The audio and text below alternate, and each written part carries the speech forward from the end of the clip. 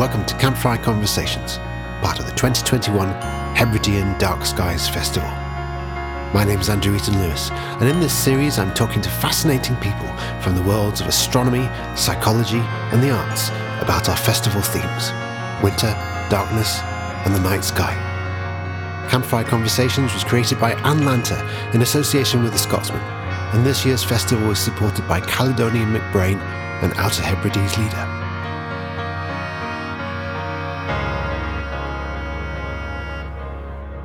Karine Polwart is one of Scotland's best-loved singer-songwriters. In recent years, she's moved into making theatre, and she's currently working on The Only Light Was Stars, a follow-up to her award-winning show, Wind Resistance.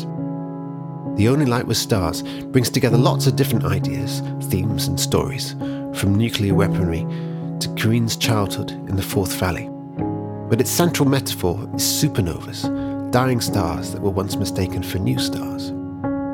Karine performed the show for the first time at the 2020 Hebridean Dark Skies Festival, and I wanted to catch up with her 1 year on to find out how it's all going, and also what got her interested in astronomy in the first place. I began, though, by asking what the lockdown has been like for her. Oh, that's quite a big question. I think it's been lots of things. I think it started in a state of panic, and actually coming to the Dark Skies Festival last year in February was the last time that I was out and about, I think, in public doing a performance. But I was due to do a big theatre run literally the week that lockdown started in March. So I was in a state of panic about that and about just what the whole pandemic meant. And I guess I was like all musicians and performers and anyone working in theatre or public kind of, things that require people to gather in space.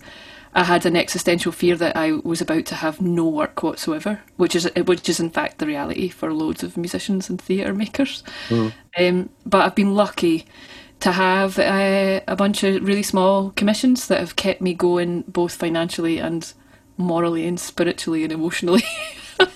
And I'm really, really grateful for all of them. So I've managed to survive. In the peak of lockdown, I mean, I'm very lucky to live in a place where we've got a garden and access to great places to walk. My kids have dealt with it really well. So compared to some of the experiences that people are having, I feel I've been very fortunate. But I've also, I guess some of what's happening, I can meet it in that I can be quite self-contained and independent about how I go about making things, and I have great support round about me here. So relatively lucky, although at this point, coming up to New Year, feeling the darkness coming down again. So there's a new wave of uncertainty and anxiety around society in general, to be honest, and what the implications are for everyone else. But other than the things you've mentioned already, are there positive things that you feel that you've experienced as a result? I mean, a lot of people have talked about looking at the world in a slightly different way, looking at work in a slightly different way. Yeah, definitely. I mean, I've had quite a lot of conversations with pals and family about, like, to get a sense of, what how you meet it, like how you respond to it. And I guess for me, I mean, being outside tons constitutionally really suits me. And the more I can be outside, to be honest, the better. I thrive there. So it's the only way to meet people now. And I kind of love that. So it really suits me. And it makes me realise that I'm not a natural. For all my work is about people gathering in public spaces, I'm not a big pub party social space animal in reality. So a walk around the park, hallelujah. A tramp up a hill, and actually I'm in my natural element. It's made me really aware. I mean, the things that in a community sense, it's made me very aware of the people around me in the place that I live in, how people get their food, how we work, the networks of people around me that are geared up to look after and look out for other people. So I've become hyper aware of those things, and actually deeply taken my hat off to a very small, dedicated bunch of people in my village that have just absolutely rocked this whole period. Not on their own account, but actually on account of everybody else. They've just been amazing about what they've created. That's actually got some value for my village community. So there are some positives, I think, and there are some checks on your own sense of entitlement, I think. So it's made me think a lot about travel and how every day that's like musicians that depend upon travel. It's just, you take it for granted. You wouldn't think twice about hopping on a train to London or, jetting all over the Highlands or whatever in a car, and that's just normal behaviour. And when you can't do it, and it really makes me. I've been very aware of my carbon footprint. Let's put it that way. Yeah. Just in terms of the miles and the number of times I've had to fill up my car. And I think that's a thing that I'll be left with permanently. I've got no desire actually to go back to how things were. So there's a lot of big questions, which I'm not sure that they're positive, but I think they're necessary. And I think I've probably put off asking those questions for longer than I should. Let's talk about The Only Light with Stars then. I mean, I'm not sure how well known a fact it is about you that you have this quite long-standing interest in astronomy, and in the show you talk about this as kind of starting with an exchange trip to Canada when you were a student. Yeah, so when I was 18, I studied my second year university. It was an exchange between Dundee University and the University of Trent, which is in Peterborough, just north of Toronto in Ontario. And, the Canadian university system's different, so you were able to pick up 5 subjects instead of 3. And it seemed like an opportunity to do something I could never do at a Scottish university, doing an humanities-based degree. And they had an observatory on the university campus. And so I did Astronomy 101 as part of my second year. And to my absolute hilarity, on my degree certificate, it says Philosophy with Politics and Physics Astronomy, which is overstates the extent of my knowledge of physics. But I genuinely loved it, and actually I loved it for 2 different reasons. I mean, I loved it because of the actual, we could go to the observatory and see things. It was the first time I'd ever seen the moons of Jupiter. I was amazed. So I was amazed at the actual experience of being able to observe space. But I actually also loved the maths of it, because tons of astronomy and physics is maths, and I was a maths geek. So it appealed to that bit of me as well. So, all these kind of sidereal time calculations and stuff really ticked a lot of boxes for me. It was quite joyous and kind of tidy. So yeah, that was kind of a starting point. And I think in reality, if the Scottish education system allowed for it, I would have been a natural arts and science crossover kind of candidate, but you weren't really able to make those choices. You had to channel down one route or another. And I think what I've realised at this point in my life, I've just turned 50, is that I'm fascinated by science and the questions that it raises, and it speaks to my philosophical head and my creative head, so I get to indulge that now in a way that I wasn't fully able to kind of do as a student earlier on. And now you've mixed these 2 things in a really interesting way with this show, which in the form that I've seen it, at least, which is a very early form last year, is a kind of mixture of TED Talk on astronomy, a kind of 101 astronomy kind of talk, and lots of personal reflection and personal stories. So I wanted to kind of dig into both of those things. Yeah. I mean, a kind of key figure at the start of this show is Tycho Brahe and his work on supernovas. I mean, tell me why that piqued your interest. Well, I guess there's a recurring interest in supernova in general, and I guess the idea of a supernova and the idea of that being a star, the end of a star's life, an explosive death of a star, kind of, it comes from that time, from Tycho Brahe's time, because he sort of pre-Galileo, so this is still pre kind of optical telescope kind of era. He had his own private observatory in what was part of the, I think it's now Sweden, but was part of the Kingdom of Denmark at the time. and kept these meticulous daily records. So he was kind of the star astronomer of his time.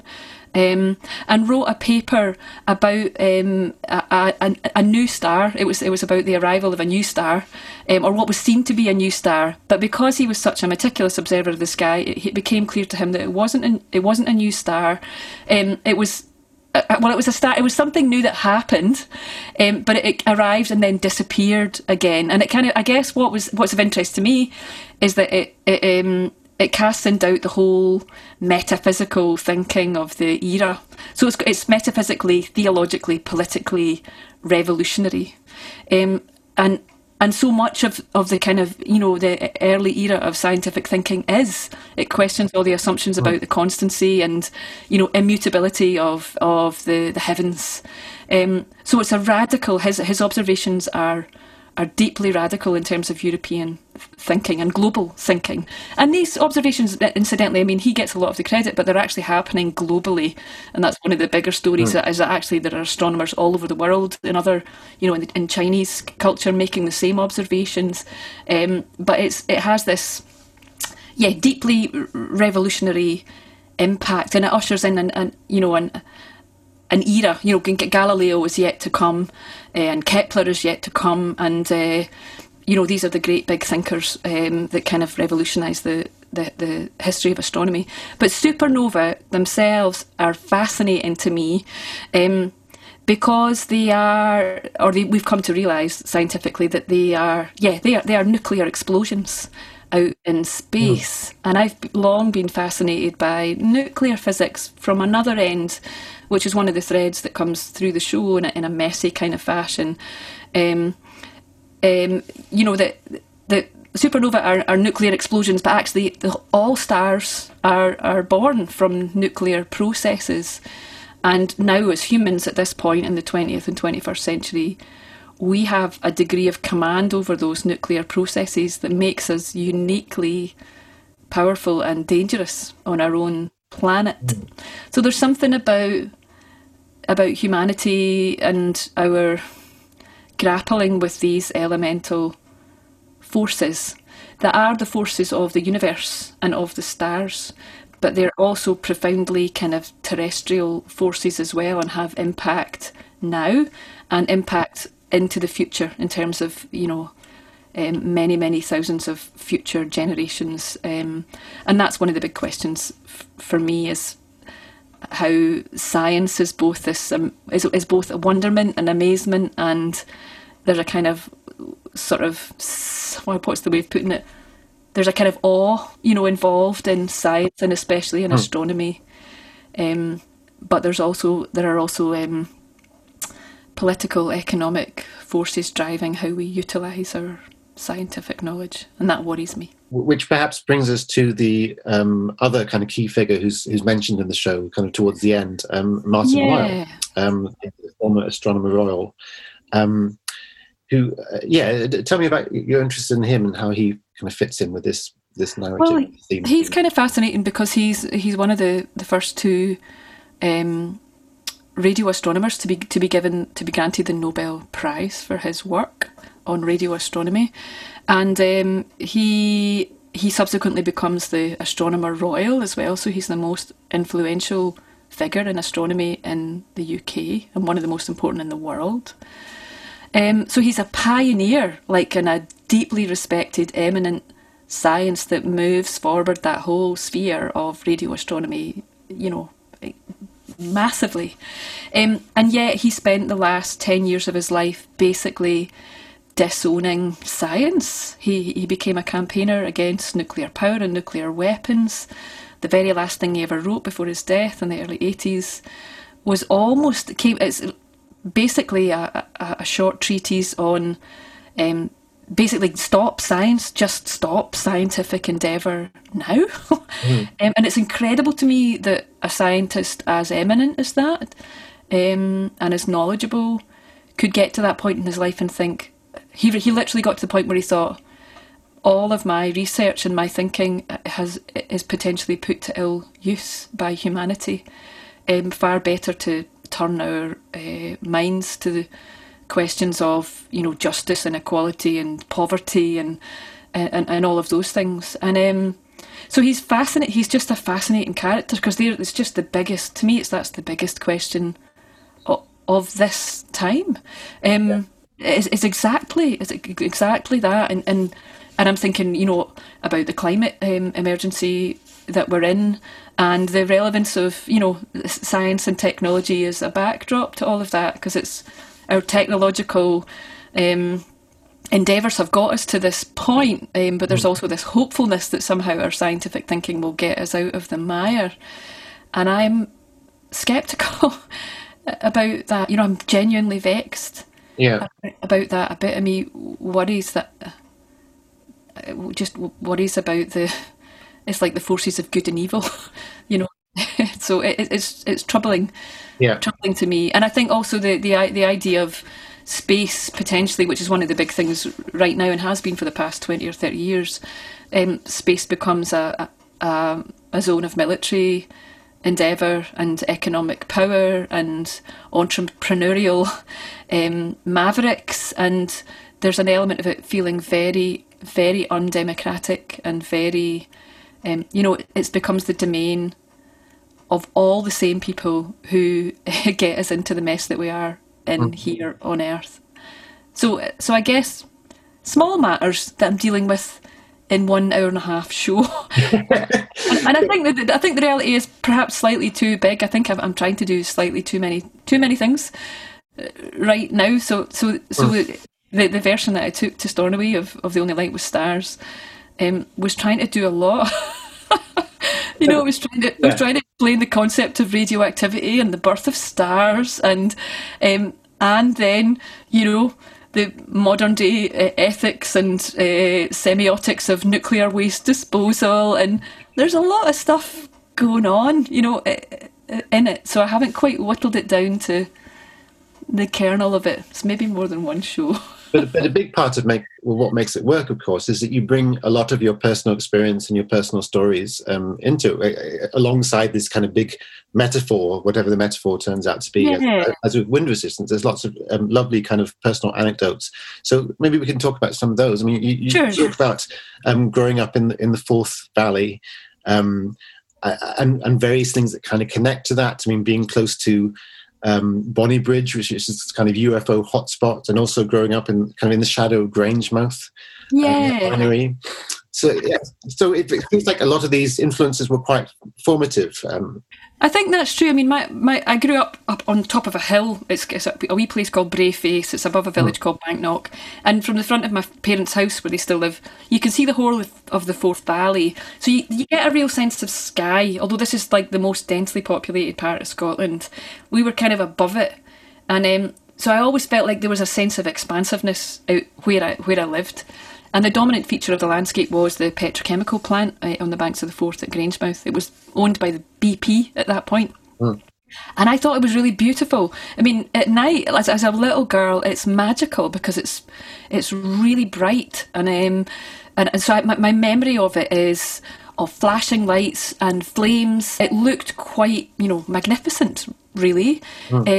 And now, obviously, it's deeply, deeply complex because it's the only petrochemical plant in Scotland. It's the main source of carbon pollution in the country. It's privately owned. The whole country is basically at the mercy of the owners of this one petrochemical plant. So it's complicated. And then in that landscape, it was the main employer in my area. So there's a lot in it about, you know, the ethical choices we make about scientific inquiry and technological development come down to, as well, just the basic day-to-day needs of people. And so my area was dependent on this very complicated place. And yeah, into that, this local village, the neighbouring village of Bonnybridge, was for some years the global hotspot for UFO visitations. And it was the only thing that made our area interesting was that there was literally thousands of UFO sightings between Banknock, Bonnybridge, Larbert, Polmont, this little backwater, nothing ever happens part of the Central Belt became interesting. And that connects, in my mind. I had a really transformative tour. 20 years ago, I was touring America with a band called the Battlefield Band. And so I toured America for 18 months, and it was kind of mind-blowing just because the expansiveness of the country. But the place that most made an impact, visceral impact on me, was New Mexico. And we did a 10-day tour of New Mexico, and I just found the place topographically, physically astonishing. I thought it was absolutely beautiful. But of course, there's all the stuff connecting UFO visitations in Roswell, New Mexico, and all the lore around that. So somehow, psychically, my little wee kind of Central Scotland backwater was connected to New Mexico. Mm. And the other thing about New Mexico, well, two things. I visited the White Sands in Alamogordo, which is just a spit away from where the Trinity test took place. So New Mexico as a state is the hub of all the early nuclear developments. You have Los Alamos, and then the White Sands missile range where the first nuclear test took place. But added to this, was an amazing trip in a 6-seater Cessna plane over the Very Large Array telescope. And it was basically a guy who'd come to one of the gigs. Hey guys, do you want to come out in my plane tomorrow? And it's like, yeah, sure. And he flew us over this telescopic array, which is the one that's in Contact, the Jodie Foster film. Yeah. Well, it's iconic. It's like, oh my God, I know this place. And it was magnificent. It was genuinely magnificent. So in my head, these things are all connected. You have this Global Centre for Radio Astronomy, because the VLA is a radio telescope, and you have this Centre of Early Nuclear Research, and you have this connection to UFOs. So they're all somehow connected to the stars. So in my head, that's enough. So the connections are, they're filtered through a very particular personal experience and set of interests. But it opens up a bunch of really interesting questions, I think. I mean, it sounds as if, in a way, that trip kind of mirrored your childhood experiences, didn't it? I mean, from what you're saying about your childhood, the sky was kind of magical, but in a very strange way. And it was magical because of UFOs, and it was magical because of the lights from a power station. Yeah, that's true. And actually, this was an opposite experience, because it was the experience of being in a plane, looking down onto this array that that basically captures this. You can see the stars. You can, which is amazing to me, and to see this whole landscape, this whole complicated, contested landscape of New Mexico. It's also the site of one of the largest nuclear waste deposit units. The largest one in the States is in the New Mexico desert as well. So all these things they're literally there in the landscape, and you don't have to make them up. The story is kind of there to be made. The connections are there to be made in the actual landscape. So it's an inquiry, and it's still an inquiry for me right now, where I just have a hunch that these things are relevant, and a lot of that is how it works when I'm making something. It sounds mad. I try to condense all the themes, and it's like, what on earth? Too many things, and a little bit scattergun, and a little bit sideways. But I just have a visceral hunch that there's a way to open up an inquiry through these two particular places. The one is Central Scotland, where I grew up, and the other is the New Mexico desert, and the things that connect them literally, objectively, and the things that connect them through me, mediated through me and my experience. So is this quite a big part of your creative process generally, do you think, that you're finding connections between things that aren't obviously connected? Definitely. I think that's basically what I do. That's my thing. It's just, and I'm hardwired to do it. It's not, I think I've always been like that, is to one thing here and over there. Oh, wait a minute, that's a little bit like that. And it can be a little bit like that in any way. It sounds a little bit like that. It reminds me of something. So the connection can be any kind of connection. But if it's a truthful connection and not an artifice, then I think people can go on that journey with you. So I'm never, what's the word? I'm never taking things and desperate to find the connection. One thing connects to another thing, and that's how the map grows. Yeah. So it grows like a kind of organism, and basically the connections are mostly narrative connections or philosophical questions.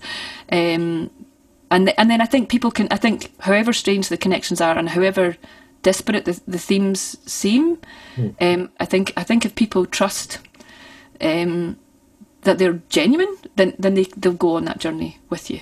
Yeah.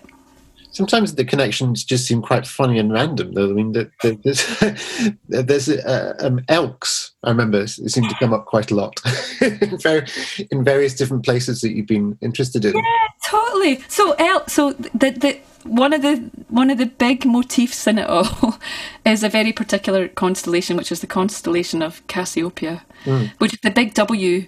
It's one of the most recognisable constellations in the sky, and it spins around the pole star. So yeah, it's one of the easiest ones to point out in the sky. So basically I thought, well, there's Cassiopeia. Why is Cassiopeia relevant to this? Because Cassiopeia is very important in research. It's where Tycho Brahe saw his Stella Nova, his new star, was in the constellation of Cassiopeia. So basically, the most recent supernova explosions have been witnessed in the constellation of Cassiopeia, and the brightest radio source in the sky out with our own solar system emanates from Cassiopeia. So it's important astronomically. It's important. There's a whole myth around Cassiopeia, which is fascinating, which is around hubris and human pride and vanity and love. So there's all kinds of epic big themes, but obviously all the constellations in the sky have myths and narratives attached to them that are very culturally specific. And the Sami people of the Arctic Circle, it's the Elk constellation, and the same is true for the First Nations people of Washington State. It's the elk, and that makes perfect sense as well. When someone points that out to you, you go, totally, if I lived in a realm of elks, then Cassiopeia would be an elk. Yeah. So by total randomness, Tycho Brahe had a pet elk, and he got this pet elk. He liked to feed beer to his pet elk, and there's a whole totally bonkers story about Tycho Brahe and his elk getting so drunk that it fell down the stairs and died.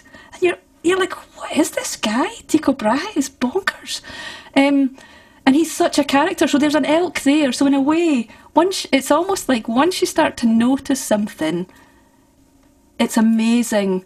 It's like if you go for a walk, if you set out on a walk and you think, today I'm going to notice things that are shaped like triangles.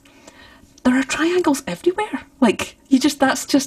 So I think if you set up a journey with a bunch of motifs, it's amazing what unfolds itself. So yeah, there were comic, kind of slightly dark comic like gifts in some of the stories. And Tycho Brahe, for example, what a character.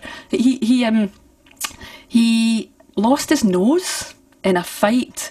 So he lost his nose in a fight about a maths equation. So he got drunk and got into like a duel with somebody about maths and had his nose weaked off. So he had a prosthetic nose. But something in it just makes me think, wow, this guy's a fanatic. Like he's committed to his maths to the extent that he's mutilated his face to prove a point.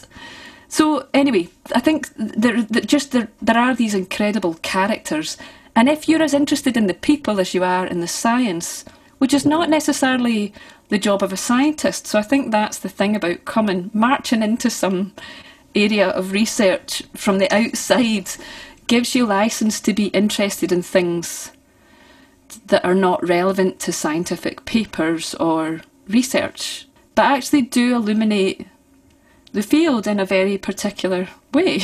And I mean that sincerely. And also just allow a hook in so that the whole thing isn't one great big diatribe and lecture.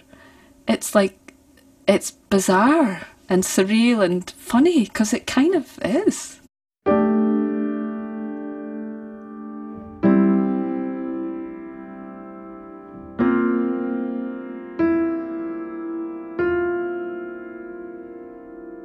the grid went down again tonight. The only light was stars through the Velux window. Cassiopeia, I can see you shine. So you were talking about Cassiopeia just then. So I should probably mention that The Only Light Was Stars gets its title from the lyrics of your song, Cassiopeia, which talks about looking at the stars, but is actually about the fear of a nuclear holocaust, right? Yeah, it is. So I have a piece called Cassiopeia, which is the last track on an album I made called Laws of Motion. And what is it? It's two things. It takes place in central Scotland. So it takes place basically in my house, growing up on this hill above the Forth Valley. I grew up in Cold War era. So with this absolutely ever-present notion that at any point the siren would sound. And yeah, Grangemouth and the Forth Valley would be obliterated. And that was just, I think, for people of my generation living there, that felt like an actual imminent possibility. Like that, I lived thinking that could happen at any point.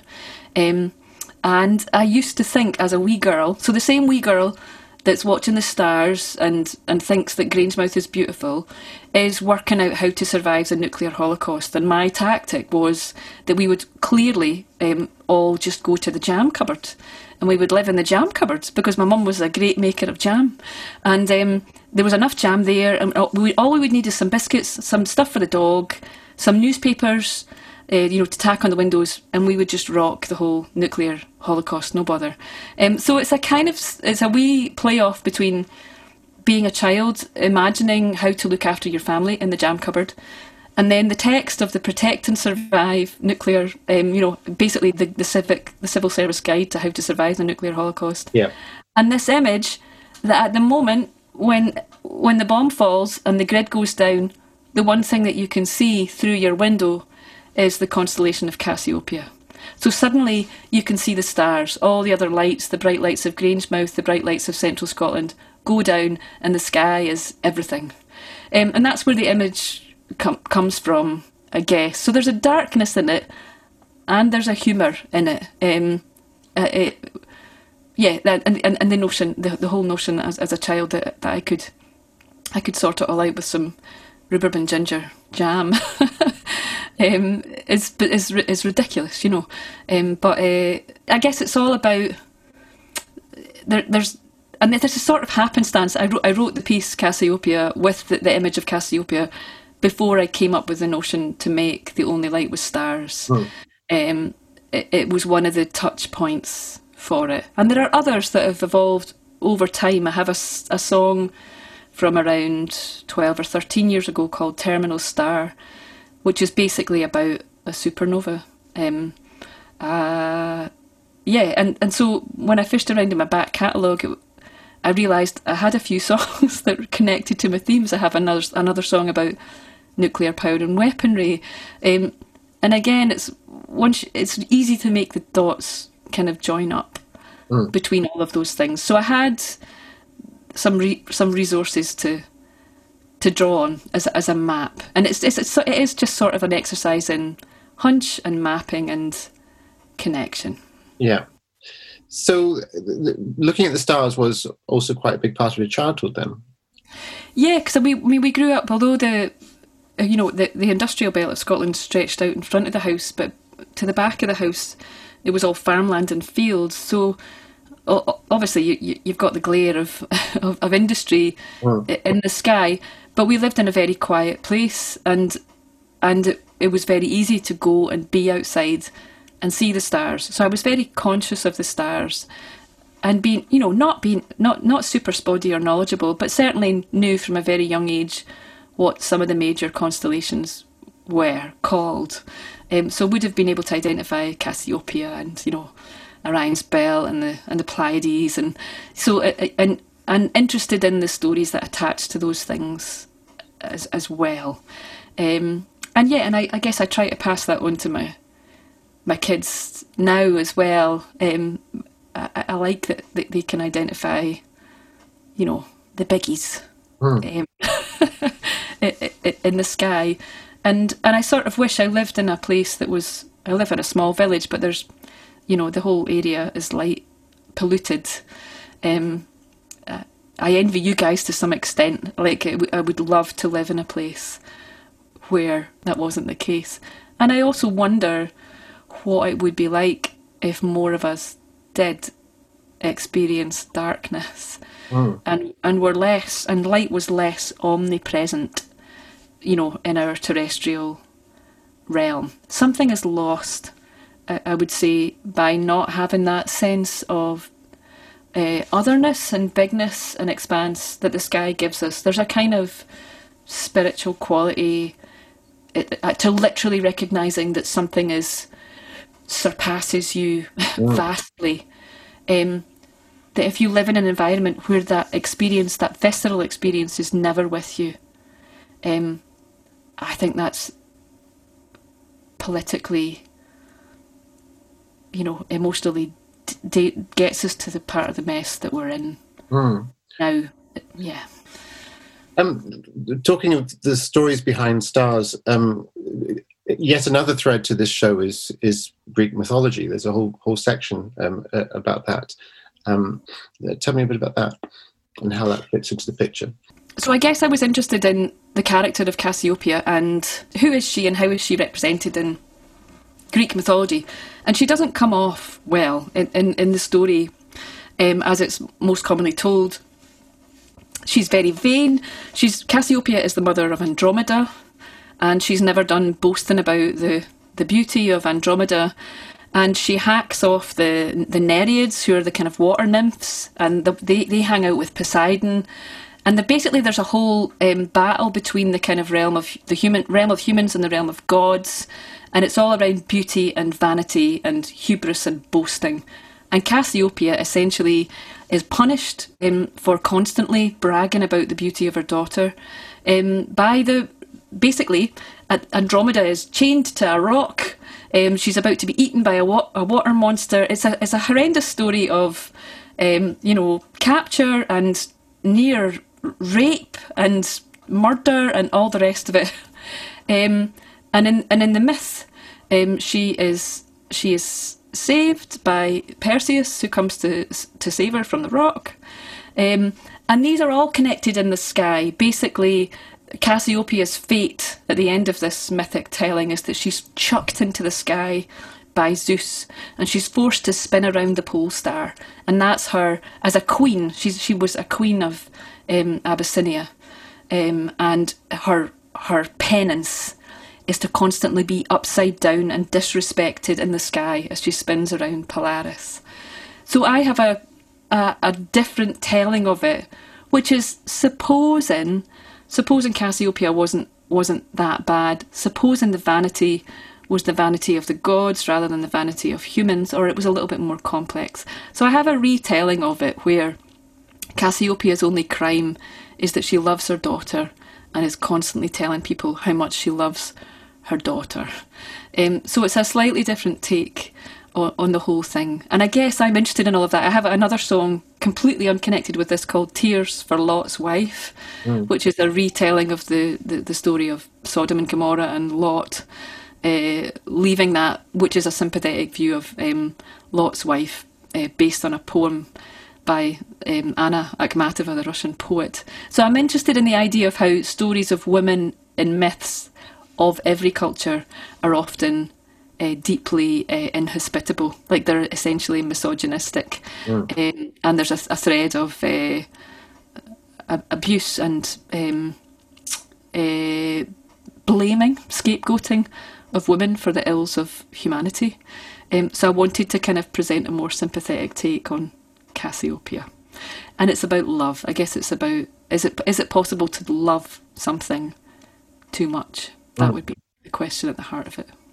I remember it being this really interesting and compelling interlude in the midst of all these other stories. How do you see the connection between that and the rest of the story? Another really weird little connection. So Poseidon, the sea god, is the bearer of the trident. So, and the whole story of Cassiopeia and Andromeda is premised on Poseidon slamming down his trident and conjuring up this great storm in the sea and this great monster, Cetus, the sea monster. And I'm like, my goodness, we call our nuclear weapon system in the UK Trident. And the only other one that predated it is Polaris. So Polaris was the system before Trident. And that is fascinating to me. So again, it's just like once you start looking for those connections, you don't have to make them up. Just by being in the realm of Greek myth, which connects to the realm of constellations and astronomy, you are already in the realm of nuclear weapons because we've chosen them as the symbols of our power. So that it's all there. You don't have to make this stuff up if you're open to seeing those kind of connections.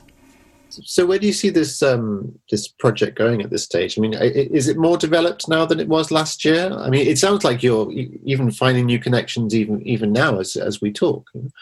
I think it's about to come into its own now. I think the reality is since March of this year, there was a period of just genuine alarm and needing to get through this period with whatever work I could muster. Sure. And I couldn't really see a way to take on a big project. It felt like a time of just doing small chunks of things and getting through a few weeks and then a few weeks more.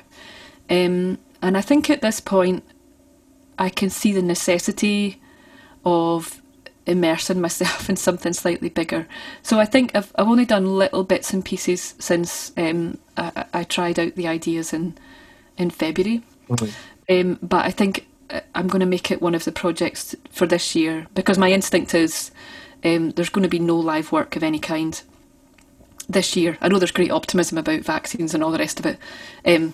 My gut says there will be no work for the next year. And also because I guess the themes that I am grappling with, they feel very relevant to the moment that we're in. Yeah. So I don't doubt that the questions matter. And one of those big questions is it's rooted in astronomy, but it's about the scientific impetus, and what we do with that, what it's for, who gets to decide what the lines of inquiry are and what the applications for that knowledge are, and how it is that we think about time.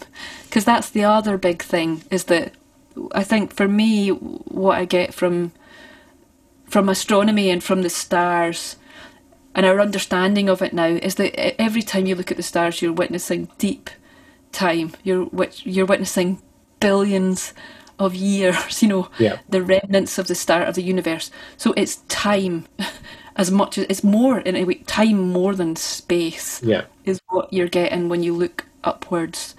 And obviously our great human concern now is about time moving forward and how we survive as a species on the planet, and our capacity as humans to have unprecedented impacts on future generations of life, not just our own, but every form of life on the planet that we now, especially through nuclear power. I know carbon gets all the emphasis right now, but already we have created waste from our nuclear power and weaponry that will last for hundreds of thousands of years. We don't have a way to render it safe for those periods of time. So we're already in that, and it's not just to do with carbon and climate crisis. They're intimately connected with every other form of power.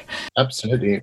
I mean, we were talking earlier about the impact of not seeing dark skies on our psyche, and one of the really important things about looking up at the dark sky is incredibly humbling, and it's particularly in terms of time, and seeing objects in the sky which will be there for millions of years after we're gone.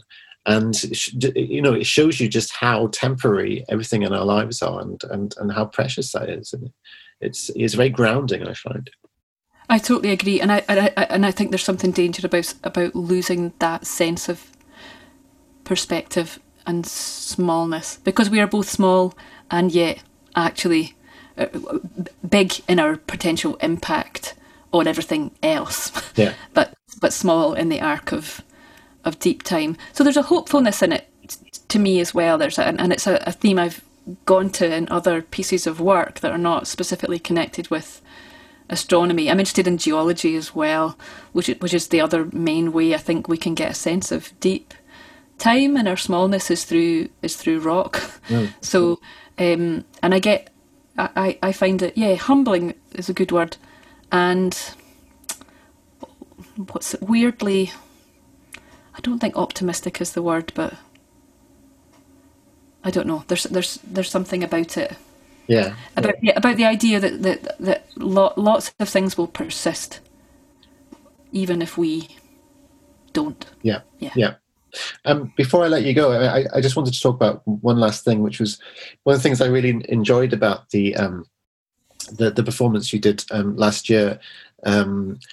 Was this idea of showing your workings? You know, it was what you performed at the Dark Skies Festival in February was obviously not a finished piece, but there was something lovely about the idea of showing your workings, which as you explained, is something you do routinely in mathematics and in science, in fact. Yeah. But as an artist, you're not expected to do that, and there was something very fitting about the way that you brought that into the piece. Yeah. Oh, I'm glad, because I've literally never done that. I've never been prepared to put a piece of work out explicitly as a work in progress, which is what it very much was. But it did seem really apt to me. You know, the whole of science is predicated on showing your workings. That's what the exchange of research is. Findings are irrelevant without workings. You have to understand how the process. And fascinating to me that in the realm of arts, there's very little space for that. I know there are artists for whom that's a very big part of their work, but as a mainstream endeavour, that is not, it's absolutely the antithesis of what's asked of you as an artist. People want finished product, and it's all about product. And actually something about that is also really interesting, because product is part of our capitalist mindset, is to create these finished packageable things. And actually what is of interest to me genuinely is the process of making. I make work for the process, and for me, I like I say, I'm absolutely hardwired to ask questions and try to find connections. So to me, it's joyous to perform. I don't doubt that it's joyous. But the bit that really makes me feel alive is the process. Yeah. So it fulfilled two things. A, it wasn't finished. So it couldn't be a product, even if I wanted it to be a product. But it was quite delightful. And it was also a unique opportunity, I think, because the festival cut across arts and science, and there were like working research astronomers in the room, and artists for whom the body of their work is engagement with astronomy. It felt like an absolute privilege to be in that space and have people from a totally different background in the room to talk to. So it was both terrifying and kind of brilliant to go, I'm not quite here yet, but this is where I'm going, and to have just a few really beautiful exchanges. And did you get interesting feedback from those people? I did. So I did have some. I had some really lovely feedback. Now I'm going to forget all their names. The lovely researcher from Birmingham. What was his name? Was he a French fellow? Oh, Amaury Trio. Yes. So he was brilliant, and he was lovely. He came up and he said that it was the telling of stories.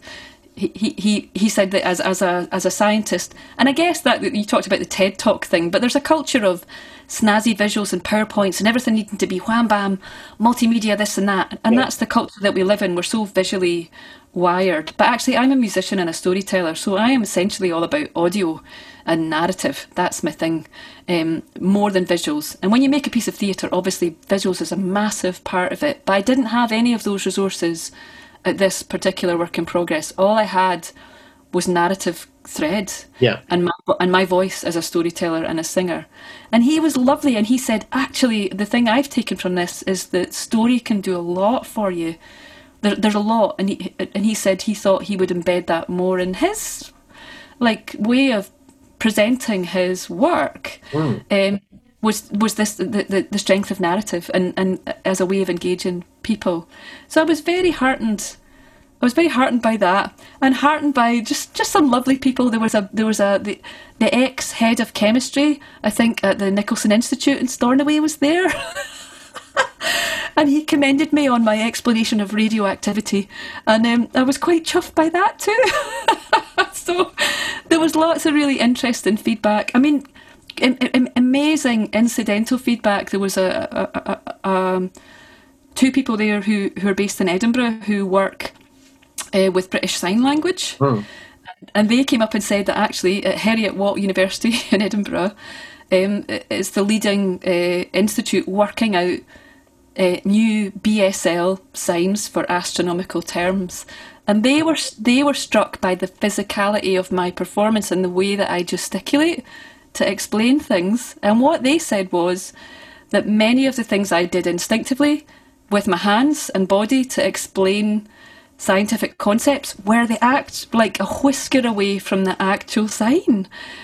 So they were lovely, and they said, if you want to come and learn the sign terminology for these things and learn a bit more about the process of how the language is evolving to incorporate new science, then we'd be happy to facilitate that.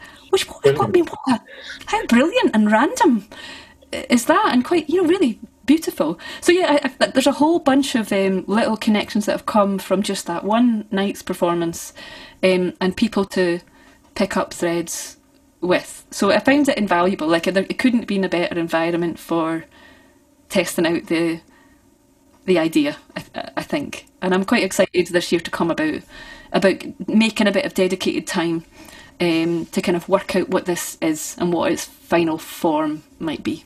Well, I'm really looking forward to seeing whatever final form that is. I feel very privileged to have seen it in its early stages. I mean, there was something very special about that particular version of it. So it'll be really interesting to see what it becomes. Thank you so much for sharing all these reflections with us. And I look forward to seeing the final show. Brilliant. Well, I'll definitely come to Stornoway, try and give it its first outing in Stornoway once it's all become something.